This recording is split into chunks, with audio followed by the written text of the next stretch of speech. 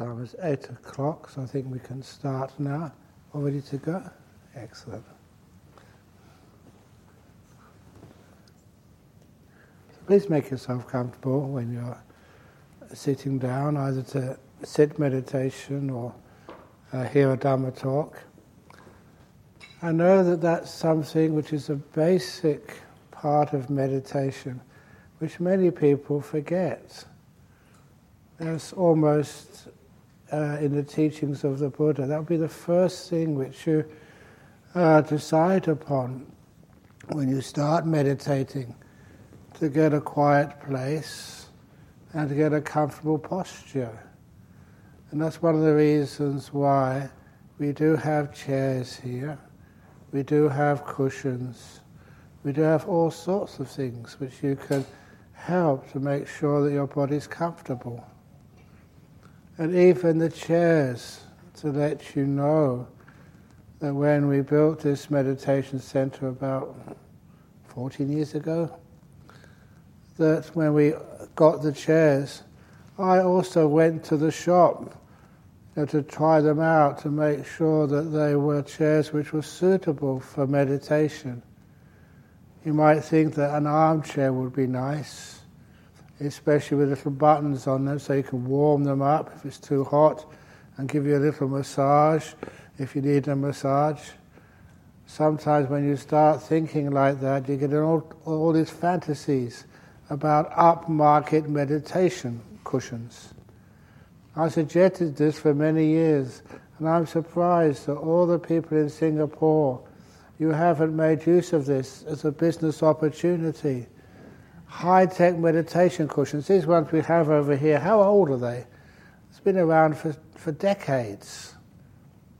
Imagine a high-tech meditation cushion, different compartments with remote control, so if you need to sort of lift up your backside, you can press one button and the back of the meditation cushion just fills with air and makes it higher. If you need something under your right leg or left leg, you can put something else and that will lift up. If it's a bit sore, you can have a massage. Cold and heat, you can order that. And also, if you have sloth and torpor, which is a common condition when people start the meditation retreat, you can press another button and you get a cappuccino or flat white or whatever it is, so you don't need to get up to go and get a cup of coffee. High-tech meditation cushions. But we don't have any of those here yet. But nevertheless, you have chairs. And in those chairs, they are, if it's too high for you, then you put a cushion underneath your feet. If it's too low for you, you put the cushion underneath your bottom. In other words, you adjust its height with cushions so that your feet can be comfortable. And indeed, at the beginning of the meditation, I ask you to make sure you have some mindfulness on your own body to start off with. If you have some mindfulness on your own body, you can find out what is a good posture for you. You don't always have to sit full lotus on broken glass for hours and hours and hours. Sometimes people forget that asceticism might be impressive to others, but it was the first teaching the Buddha gave to avoid such asceticism. And find a comfortable middle way where you can sit at ease. And when you can sit at ease, your body can relax and become peaceful and even disappear. Just like your mind, that can become peaceful, comfortable, and start to disappear too. Only through that kind of relaxation. And for those of you who don't know or keep forgetting the story of the Buddha, one of the things which I emphasize is that for so many years he was trying to become enlightened through lots of effort. And through that lots of effort, through fasting, through just hardly sleeping, all that effort he didn't get anywhere. And that's when he remembered a time as a young child, 7-year-old, when his father was busy doing a ceremony and he was watching while he was sitting under the shade of a rose apple tree. And there sitting just a young 7-year-old. 7-year-olds don't strive that much. Have any of you got 7-year-old kids? Have you ever noticed a 7-year-old striving? 7-year-olds, they can know how to relax, though. So the 7-year-old kid was relaxing under the rose apple tree and almost spontaneously entered one of these first jhanas, these deep meditations. And he was very peaceful and happy like that.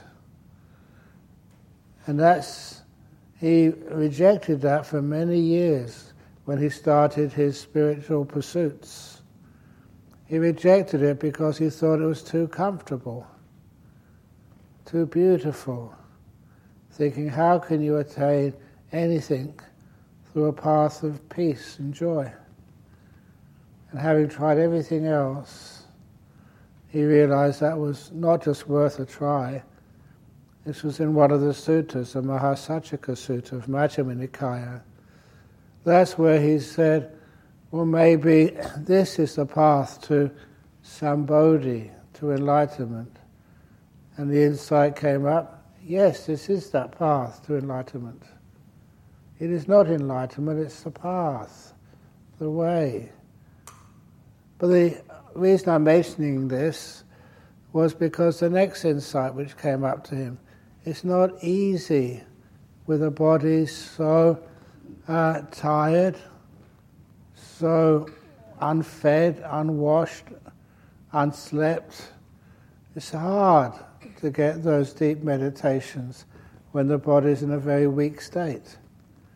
So that's when he gave up many of the ascetic parts of the practice, rested, washed, ate, and his first 5 disciples abandoned him.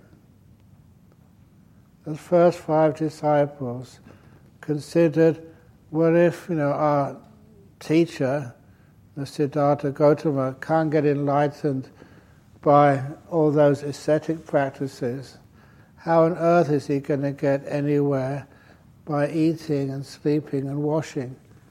They thought he'd given up the practice. But of course we all know that that was an important part of his ability, possibility to get into deep meditation, which he did. And from there became fully enlightened. I'm just going to mention, because this is again very rarely spoken about, that once he did emerge from those deep meditations, then the Buddha practiced what we call the 3 insights. You know what those 3 insights are? They're called Tevijja. Not many people describe them as insights. The 3 knowledges, 3 insights. And the first insight which the Buddha practiced after emerging from the jhanas at Bodh Gaya, sitting under the Bodhi tree, was the recollection of his previous lives. That is a real insight. And once he could recall his previous lives, which is not that hard to do if you emerge from a deep meditation, from a jhana. That's why for those of you who want to know how, just as you're emerging, you just ask yourself, what is my earliest memory? And if your mind is ready, if it is free of the hindrances, these memories will come up. And you can just go even earlier to all sorts of past memories. And you may think that, well, am I just imagining these memories? These days, there are so many records in libraries. It's not that hard to go to those libraries and check out whether a person of such a name in such a place such an age actually just did live. You can imagine how spooky that is. If you go there, go to the library, and you find the name of your previous life there with all the records, exactly what you expected. And that's actually there. And I mention this example because it's one of these Australians. He works for the Naval Reserve, at least he used to. And he was a naval officer before. And the last sort of person you'd expect to be like a spiritual guru or anything. But he did some regression, remembered his past life, checked it out, it was real. And as a result of that, the reason why I encourage it, the result of actually seeing his previous life, even he saw where he was buried, a tombstone with his name on, that was him underneath. I think that's pretty spooky, but the most important part of that, he said once I could recall that without any doubt at all, he had to keep the 5 precepts. There was no choice anymore. When he understood the truth of rebirth for himself, not by just logic or reason, just because he could remember clearly his previous life. And he had to start keeping the 5 precepts. He just couldn't take a drink of alcohol anymore, just couldn't do it. That's one of the fascinating examples and consequences of somebody who can recall past life. It's an insight which has an effect in your life. And anyway, the next 2 insights were the insight into karma, why we get reborn like this, why we have to keep going through these problems again and again and again. And having seen how karma works, how it really works, and little things about karma, which some of the things which I emphasize for each one of you. You're not a prisoner of karma in the sense you have to endure the results of all those bad deeds in the past. We always think negative like that, don't we? We never say have to enjoy the results of all the good deeds. But sometimes we feel we're a prisoner of that karma. But once you understand how it works, it is absolutely possible, with wisdom, to be able to let go, if you like, to forgive any bad deeds of the past, almost any bad deeds.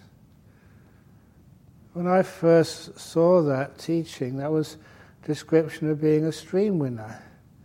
A stream winner is no longer subject to rebirth in the lower realms. It just cannot be done, no matter what they did. And how can that be? Because the Buddha always said you can't escape from karma. No matter where you go, karma will find you. But you can have this amazing forgiveness with insight, which frees you of all the karma from the past.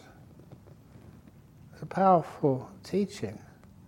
That's one of the reasons why that second insight of like the law of karma was, again, should be emphasized more often than it is.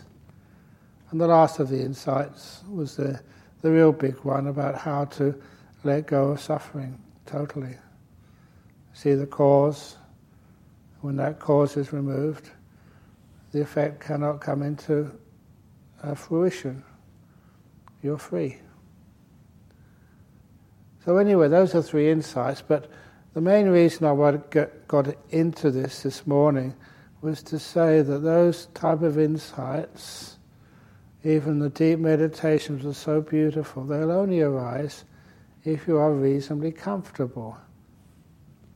You don't have to be totally fit and healthy, but you have to be reasonably comfortable, which is one of the reasons why if you think, oh no, this retreat, I'm going to just bear with this, push through it.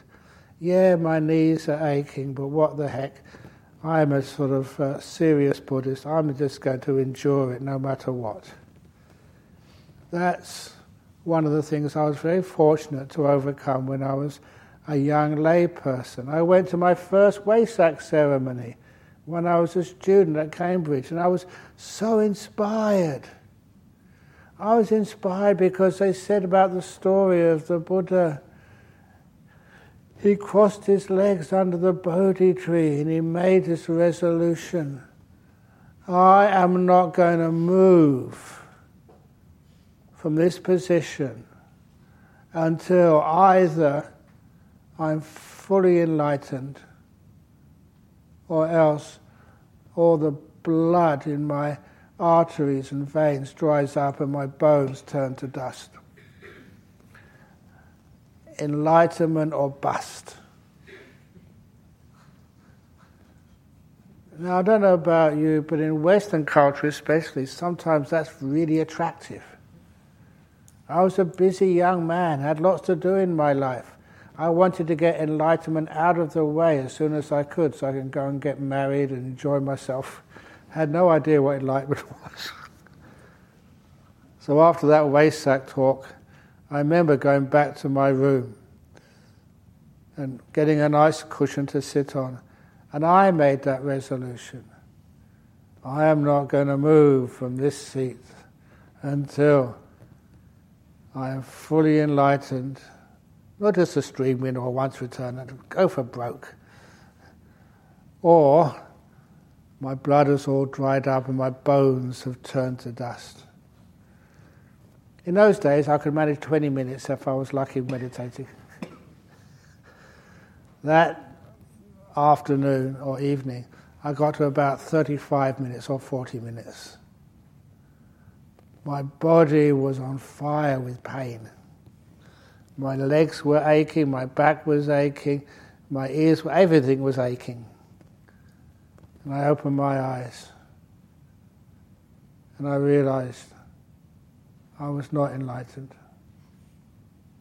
And also my blood was still wet, my bones were still there.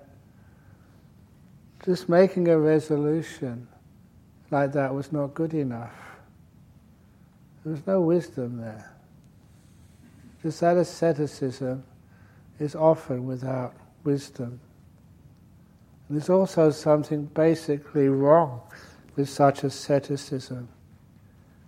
To get into deep meditations, to get to understand your own body and your own mind, you have to spend time with it.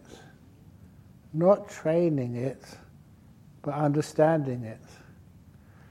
And that simile should become very clear when any of you who listen to sutta classes or read suttas find that the enemy number one for a meditator is this person they call Mara.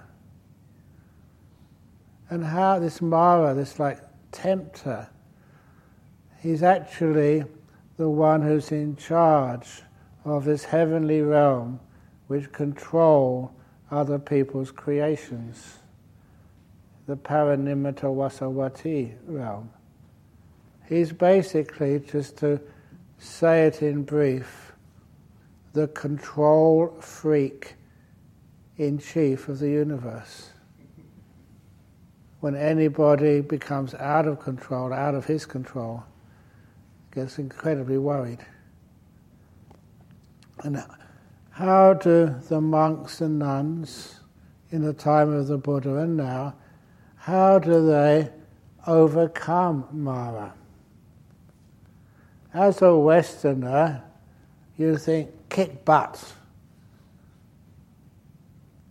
attack Mara, fight Mara. That's not how you defeat Mara, not even using loving kindness. You defeat Mara by wisdom. I know you, Mara. And once you do know what this Mara is, this control is, then Mara always walks away. The nun knows me, the monk knows me. It's defeated through wisdom, not through force. And that always impressed me, because a lot of time when I was trying to defeat Mara, I would use force. I did take advantage of that teaching, I know, because growing up as a young monk in northeast Thailand, every moon night we had to stay up all night meditating, no sleep. And that was once a week. And that was tough. Sometimes I got some really nice meditation, but a lot of time you got very sleepy. So a couple of times, instead of just sitting there nodding, a couple of times I went back to my hut. And I thought I'd only take an hour's rest. What happens when you're resting? You don't know what time it is, and you wake up early in the morning. You fall fast asleep. And when other monks would come up to me and said, "Where were you? You weren't in the hall doing the meditation all night," I would answer, "Well, look, I considered, who am I? I'm just a young Western monk. And Mara could defeat so many great monks in the time of the Buddha. Who am I to put up a resistance to Mara?" It was actually such a good argument that I remember many other monks using that. So please don't use that here. You don't fight Mara. You can't defeat Mara through fighting. You defeat by understanding. If you're tired, why are you tired? You're tired because you just arrived after a long journey. It's the nature of your body to be tired sometimes. Sometimes you're inspired. That's the other wonderful thing. Have you ever had those nights or evenings you don't even feel like going to bed or going to sleep? You're just full of energy. That sometimes happens. And that might happen to you in a place like this. In the evening time, you're inspired, maybe by a nice Q&A session or a talk. It really pushes the buttons and you really get inspired. There's sometimes a few talks which I heard, and you cry. It's gorgeous, it's beautiful, inspiring. And then you go and meditate, and it's so easy to meditate. The mind gets very still, energized, powerful mindfulness, a lot of bliss. No way you can go to sleep. You don't mind sitting all night. Not because you have to, but because you like to. And that's actually so different than when you put forth effort into it. Don't put forth effort, don't fight the defilements. Understand them. And through knowledge, understanding, that's where you defeat the defilements, not through force. This is one of the mistakes which people make. Because there's many things in your life, especially in the worldly life, where through hard effort, and really putting your attention on the study, on the hard work, that gives you success in life. But meditation is a different game. Meditation, you get success, amazing success, through developing of understanding and wisdom. So that's one of the first things to understand, that when you meditate, understand your body, understand your mind. What does it say in the Chinese art of war? I don't like saying the Chinese art of war. Maybe better the art of conflict, because we're all in conflict sometimes with our defilements. 1,000 battles. No, know your enemy, know yourself. 1,000 battles fought, 1,000 battles won. Even do you know your enemy in meditation? Do you know who you are and how you work? If those questions are both answered in the affirmative yes, then whatever you do to meditate, you will always have success. You know what the problem is. You know how much you can do. You know when you need a rest. You know when you don't need a rest. You know when you need some more to eat. You don't need so much to eat. You know when to exercise and when you have had enough exercise. You understand your body. You understand your mind. When you can do things like that, it does mean that getting to know your body, getting to know your mind becomes both important and also enjoyable. Many years ago, when I went to visit UK, it was for a little bit of a reunion with my old college friends. And one of those college friends, he couldn't come to the main reunion, so just emailed him, and we were going to meet at Victoria Station, the bus station in Victoria, in London. And we're really good friends when we were at college, so he was there waiting for me. I hadn't seen him for such a long time. And could recognise him. His name was Harold. I won't tell you his surname, because his nickname was Flash. Harold, Flash Harry. And when I saw him, I said, Flash, how are you? And he said, please, don't use that name. Because the story behind it, one of the parties in Cambridge at the time, he got drunk, went to the toilet, and came out of the toilet without his pants on. And all of our friends, including the girlfriend, saw him, and that name stuck to him for all the time he was at Cambridge, Flash Harry.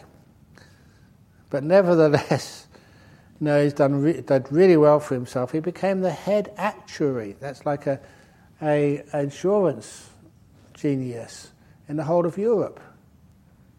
He said, don't use that name. I'll probably lose my job. I'll certainly lose my reputation. But of course, it was the friendship we had which was really shocked me, surprised me. That I was supposed to go to a dana where the monks eat at a Sri Lankan restaurant just next to Victoria. They were going to offer me my food that day, and I asked him if he can come too. Yes. I spent all the time talking with him, catching up. After the lunch, we still hadn't finished talking. So we went together on the underground from Victoria to Wimbledon, where I was going to give the talk at the Thai temple that night. And we're talking all the way. And when we got to the temple, we carried on talking. It was only the monks said, look, you've got to give a talk to the people gathered to hear you now, so you better shut up. And so that was the only thing which could stop us talking. And that surprised me.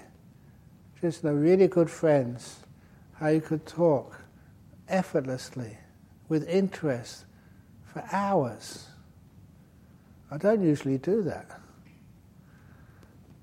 And that gave me the wonderful simile of how your mind works, and mindfulness. Have you ever had problems, say, doing things like watching your mind when you're meditating just for an hour? Why is it your mind wanders off somewhere, or goes to sleep, or thinks of anything, which is usually rubbish stuff, rather than watching your own mind? You understand why? Because you're not friendly enough to your own mind. You've got a bad relationship with your mind.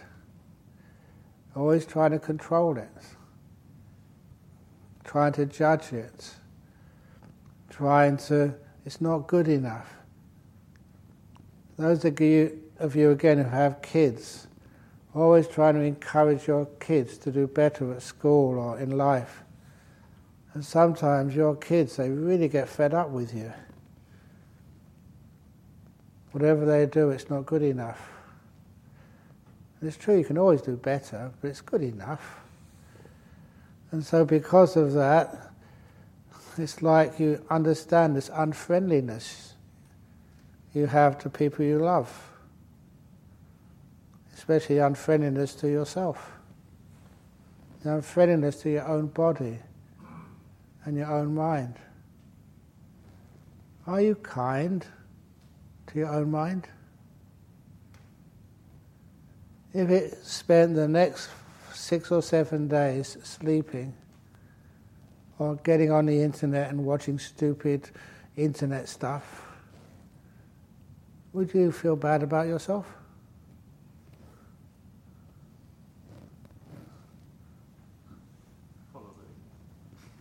At least you're honest.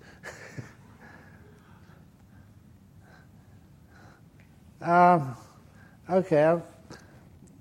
Sometimes people get offended when I tell true stories about myself. But this was one of those stories which meant a lot to me, and I don't mind sharing it with monks and nuns, but sharing with lay people, sometimes people say, don't talk about that sort of stuff. In my 6th year as a monk, I've been 49 years as a monk now. Next year is my 50th year as a bhikkhu, fully ordained monk. And so at the Buddhist Society of Western Australia, we're thinking about what can we get you for your 50th anniversary as a monk? A gold watch? I said, no, we're not allowed to accept gold. We're supposed to be free of time. You get nothing, I don't want anything. But anyway, it's only 6 years as a monk. So I thought I was pretty stable. But I found this monastery in the north of Thailand. It was idyllic. One of the reasons it was idyllic for a monk who came from UK, England, it was in the middle of a tea plantation. All around there were tea bushes all over the place, and very high trees as well. So I had as much tea as I needed, actually more than I needed. And also there were caves there, beautiful caves. And in the hot weather, I used to go in that cave after my breakfast in the morning and not come out till the afternoon. I had a wonderful time in that cave. And of course, being a limestone cave in the north of Thailand, there were lots of bats in there. And to this day, I tell all the monks and nuns this, and you, there's one of the fragrances which I really like is bat shit. If I smell bat poo, it's delightful. And the reason is because it's been associated now with those wonderful months in these caves in northeast Thailand. Actually, I was in the north of Thailand. And also, one of my favourite similes, which you've heard so many times, originated from there. How many times have I said, if you tread in the the dog poo, you tread in the dog poo, never scrape it off of your shoes, take it home with you and scrape it off in the garden, and your durian or mangoes or papaya will be sweeter than ever before. And I mention papaya because in the main cave where I used to spend hours in meditation, there was a papaya tree. And that papaya tree would get fertilized by the thousands of bats as they flew into the cave, and the thousands of bats as they flew out afterwards. And that papaya tree was so incredibly juicy and sweet. By far the most delicious papaya I've ever tasted, ever, in my existence. And as a monk, you can't ask for food. So what I used to do, when I saw that one of the papayas was ready to serve, They just started going red enough. I knew if I waited another day, the birds would eat it. So I'd take one of the lay supporters and said, "Oh, look at that papaya up there. Look how ripe that looks." That's as far as I could go. And they were smart enough to get it down for me, and I'd eat the whole thing. That's how delicious it was. That is actually where the dog poo simile came from that papaya tree fertilized by bat poo. But anyhow, I had some wonderful meditations there, wonderful experiences, but also you had your problems as well. In that monastery, I was the only monk there, had the whole monastery to myself, and it was easy to maintain. The food, one meal a day there, was more than enough. Had all this time. And then one period during the rainy season retreat, my mind started to wander so badly. It started to think of what I call these days unmonkish thoughts. I think you all know, I love being a monk. Even when I first ordained as a monk, I would wake up in the middle of the night in Bangkok with nightmares. But my nightmares were, in the dreams, I thought I was a lay person. I'd open my eyes in the middle of the night and see next to my bed on the floor were my robes neatly folded. And the feeling was, I'm a monk. Yes, I made it. I was so happy. I'm not exaggerating. And I closed my eyes and continued in a nice peaceful sleep. And that nightmare, because that's what woke me up, actually continued for about 4 or 5 nights in a row. It was just almost telling me just how much I love this role. And even when I was a young monk, people said, "How long are you going to be a monk for?" And I say, "Forever." "Oh, yeah." They never believed me. But one of the most, call it difficult times, I don't call it difficult, I call it really a huge amount of wisdom came from this. And when I started having unmonkish thoughts, I was still young at the time, only 28, 29. I had a good degree, lots of prospects in my life. I was young, fit, handsome, believe it or not. We actually got photographs of me when I was young. So anyway, these thoughts started coming up. I wonder what she's doing, one of my ex-girlfriends. I wonder if she's still available. No, come on, stop it. And I wanted to go back to my breath. And I started watching my breath again. And then another thought came up. She may be, no, stop it. What about the other girl? What about other girls in the world? And I started having all these fantasies. And I really tried to stop them, but I couldn't. And they got worse and worse day after day on this very bad week. See, we shouldn't call it a bad week. But I was struggling very hard. Because I was on my own, there's no telephones or anything there. So because I was on my own, I was just getting more and more crazy. And I came to like a crisis point. So I went down to the shrine, there was a big Buddha statue there, bowed 3 times. And I said, "Help." Because I was, sometimes in meditation, thinking too much, it's like you're going crazy. And when I said help, the insight which came up was to do a deal. That's how Westerners respond. Do a deal. And the deal was, my mind would behave and watch the breath for most of the day, but I give myself 3 p.m. to 4 p.m. every afternoon, where my mind was allowed to think anything it wanted to. The weirdest, most depraved, sexual, depraved fantasies, I would not stop you as long as it's 3 to 4 p.m. every afternoon. I thought that was fair. The rest of the day you behave.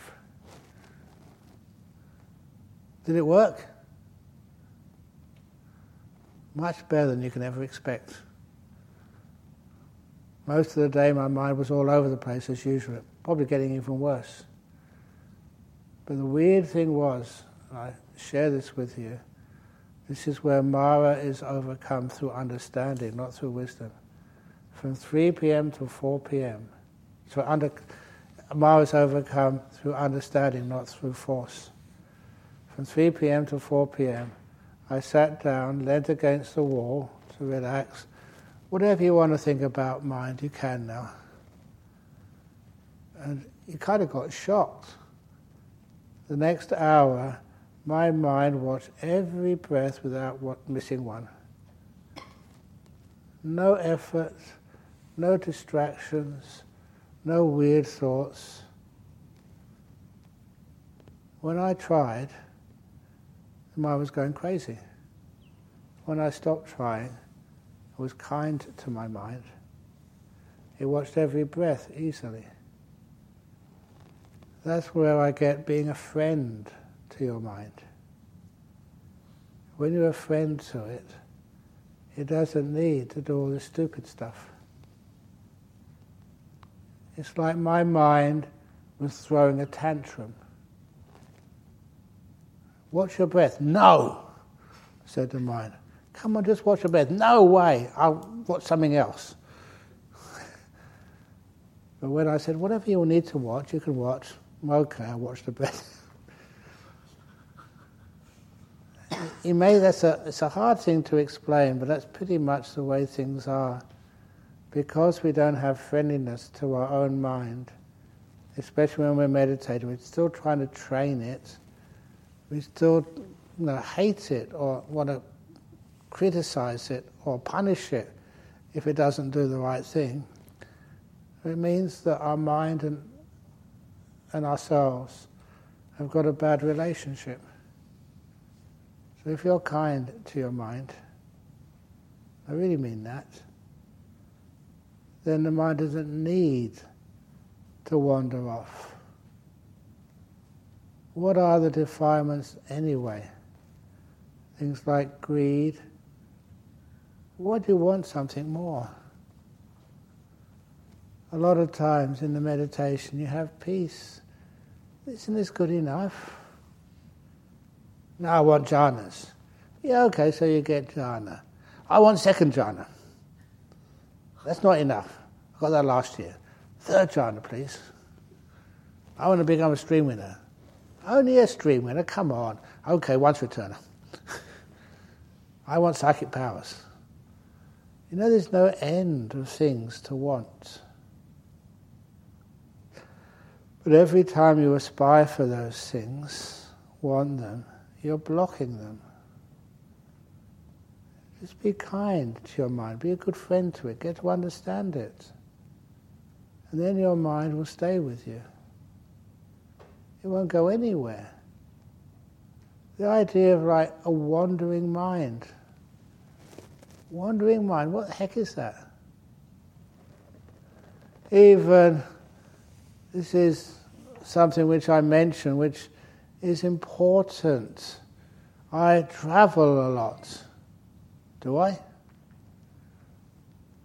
In a week or two's time, going in aircraft all the way over to UK to help at Venerable Chandra's monastery. When you go in a plane, you say, is that tiring? Not really, because I never fly anywhere. I go in the aircraft and sit down, and the plane does all the work. I just sit down and relax. I don't fly anywhere. I close my eyes. When I open them again, I'm in a different country.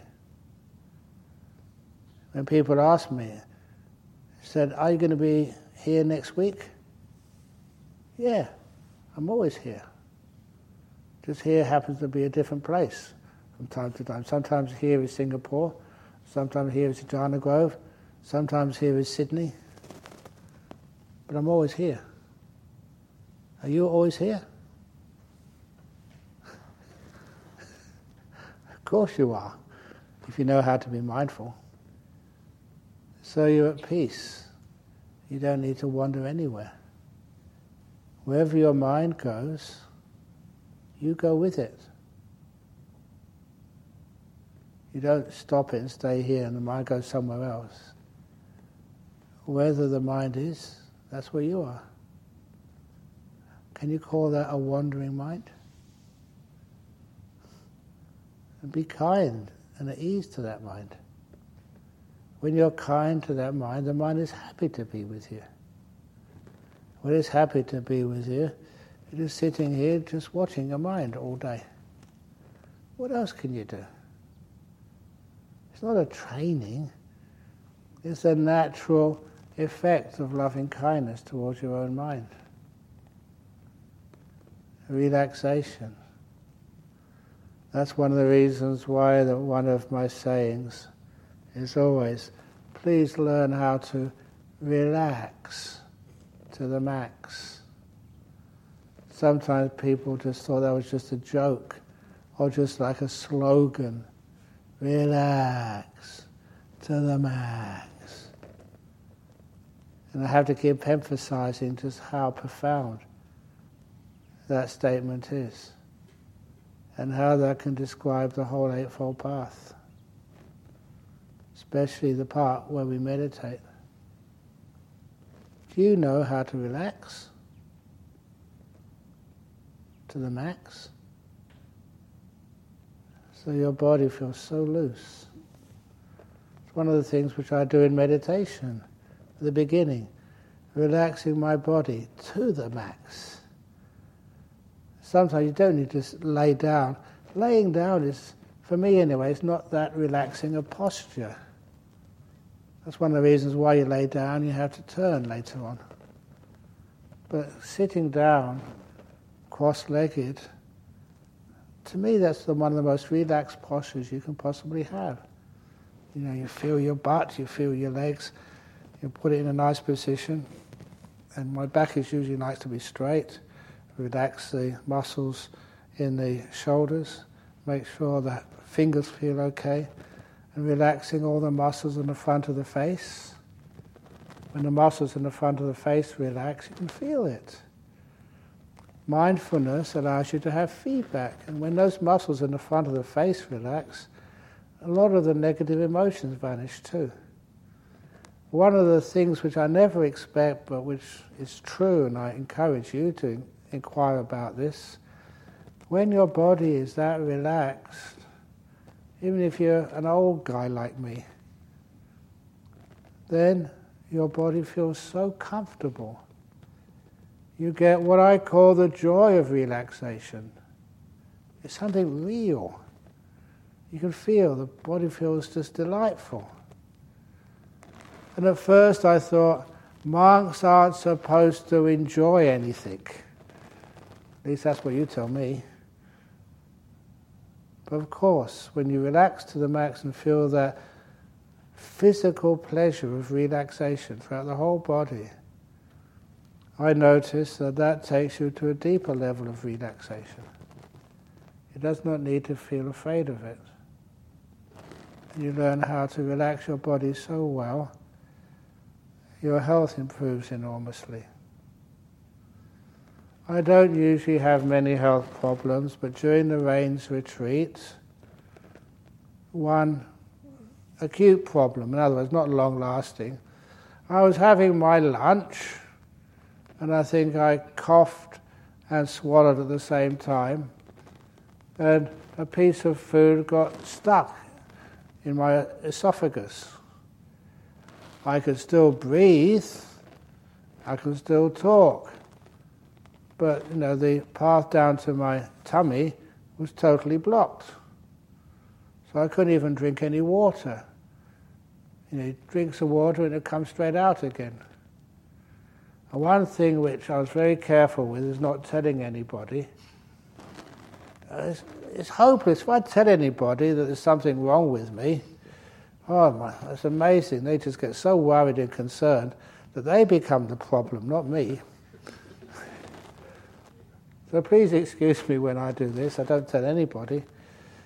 And then what happens is that, after giving some instructions to people, which was amazing, I could even do that, I went to my room, my cave, and just meditated. And you can actually see just when you do learn how to relax to the max, even though the tummy was obviously really thirsty, because nothing could go through. And then after relaxing so much, of course, what happened was the muscles in the esophageal tract, or whatever it's called, they eventually relaxed. And when they relaxed, then the food could actually come out. And that's just the end of the problem. But it was amazing that once that had happened, it was cured from meditation. Because of its cured through meditation, at that time, my mind was really peaceful, very still, and very joyful.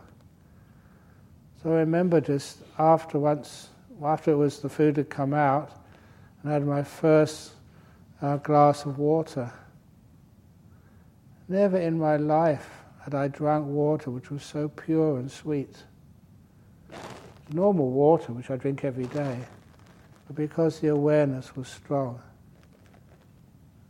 it was delicious water. And that really stood out.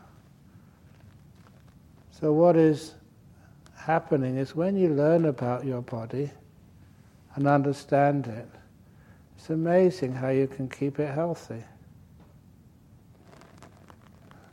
Many people keep on telling me, I should look after my body. You're so selfish. They want to keep track of my body, make sure it's healthy, so I can come and serve you again and again and again and again and again and again and again and again and again. Just like, remember when the tsunami hit? One of the monks at the time, I was in Penang at the time, so they were ringing around Penang. How's Ajahn Brahm? Is he okay? Did he survive?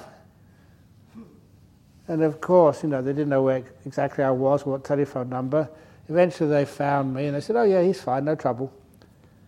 And when they told me that this monk was calling up so many times to try and find out how I was kind of touched. I never realized you cared for me so much.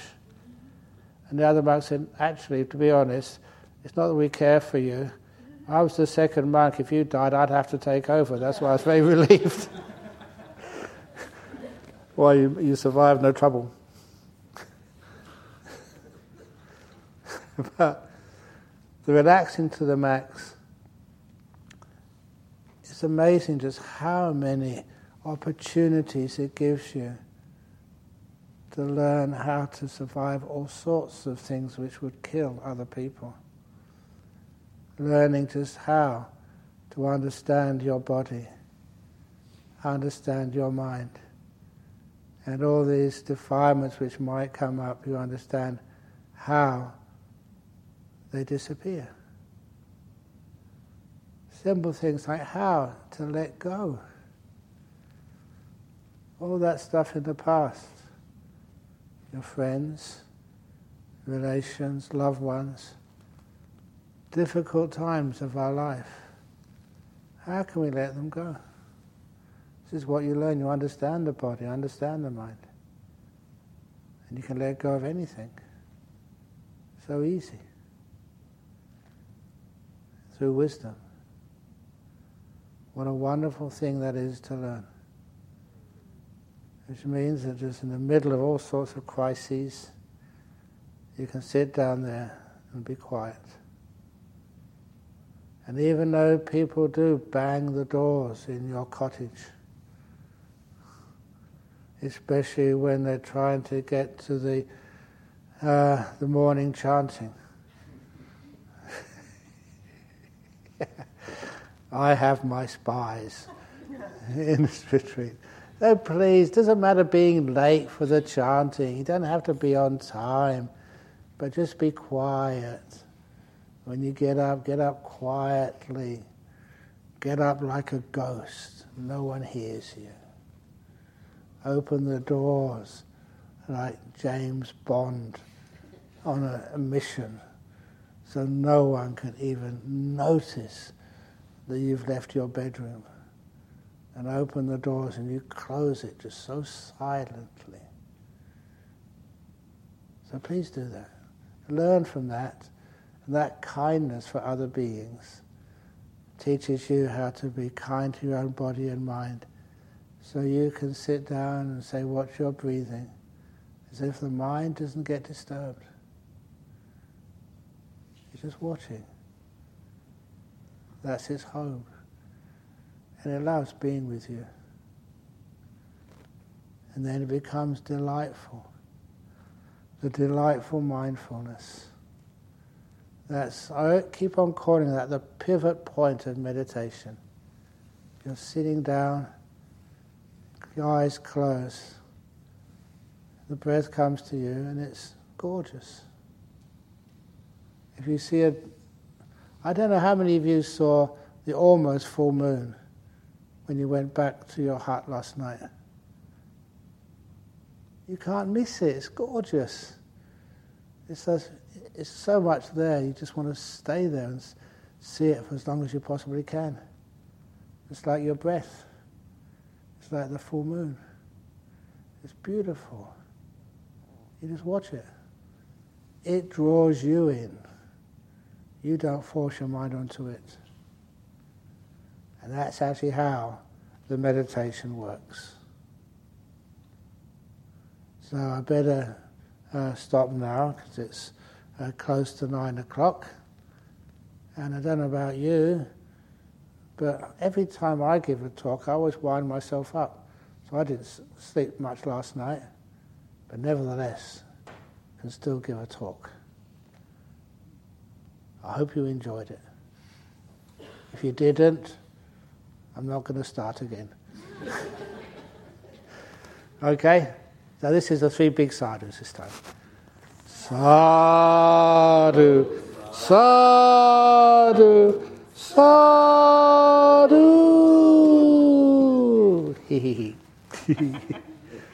Okay. And so I clarified this afternoon's schedule. And basically this afternoon's schedule isn't one. Yeah. So in other words, no sutta class this afternoon, no interviews, no lunch. No, you have a nice lunch together. So please take a rest if you need a rest. And also, even though there'll be nothing formal here, you can always come in here to meditate for any time, but please, if you come here to meditate, don't bang the doors and don't talk in here. And you should also emphasize that you have these beautiful rooms. They're like caves. So you can go in there and meditate there. In your room, you have the solitude. You have the toilets right next door. So you can sit in there as much as you wish. And even just do walking meditation in there, slow walking. The rooms should be well used. Not just the bed, but the space outside the bed. To sit, to walk, have a very peaceful time. Is that okay for you? Okay, great. Okay.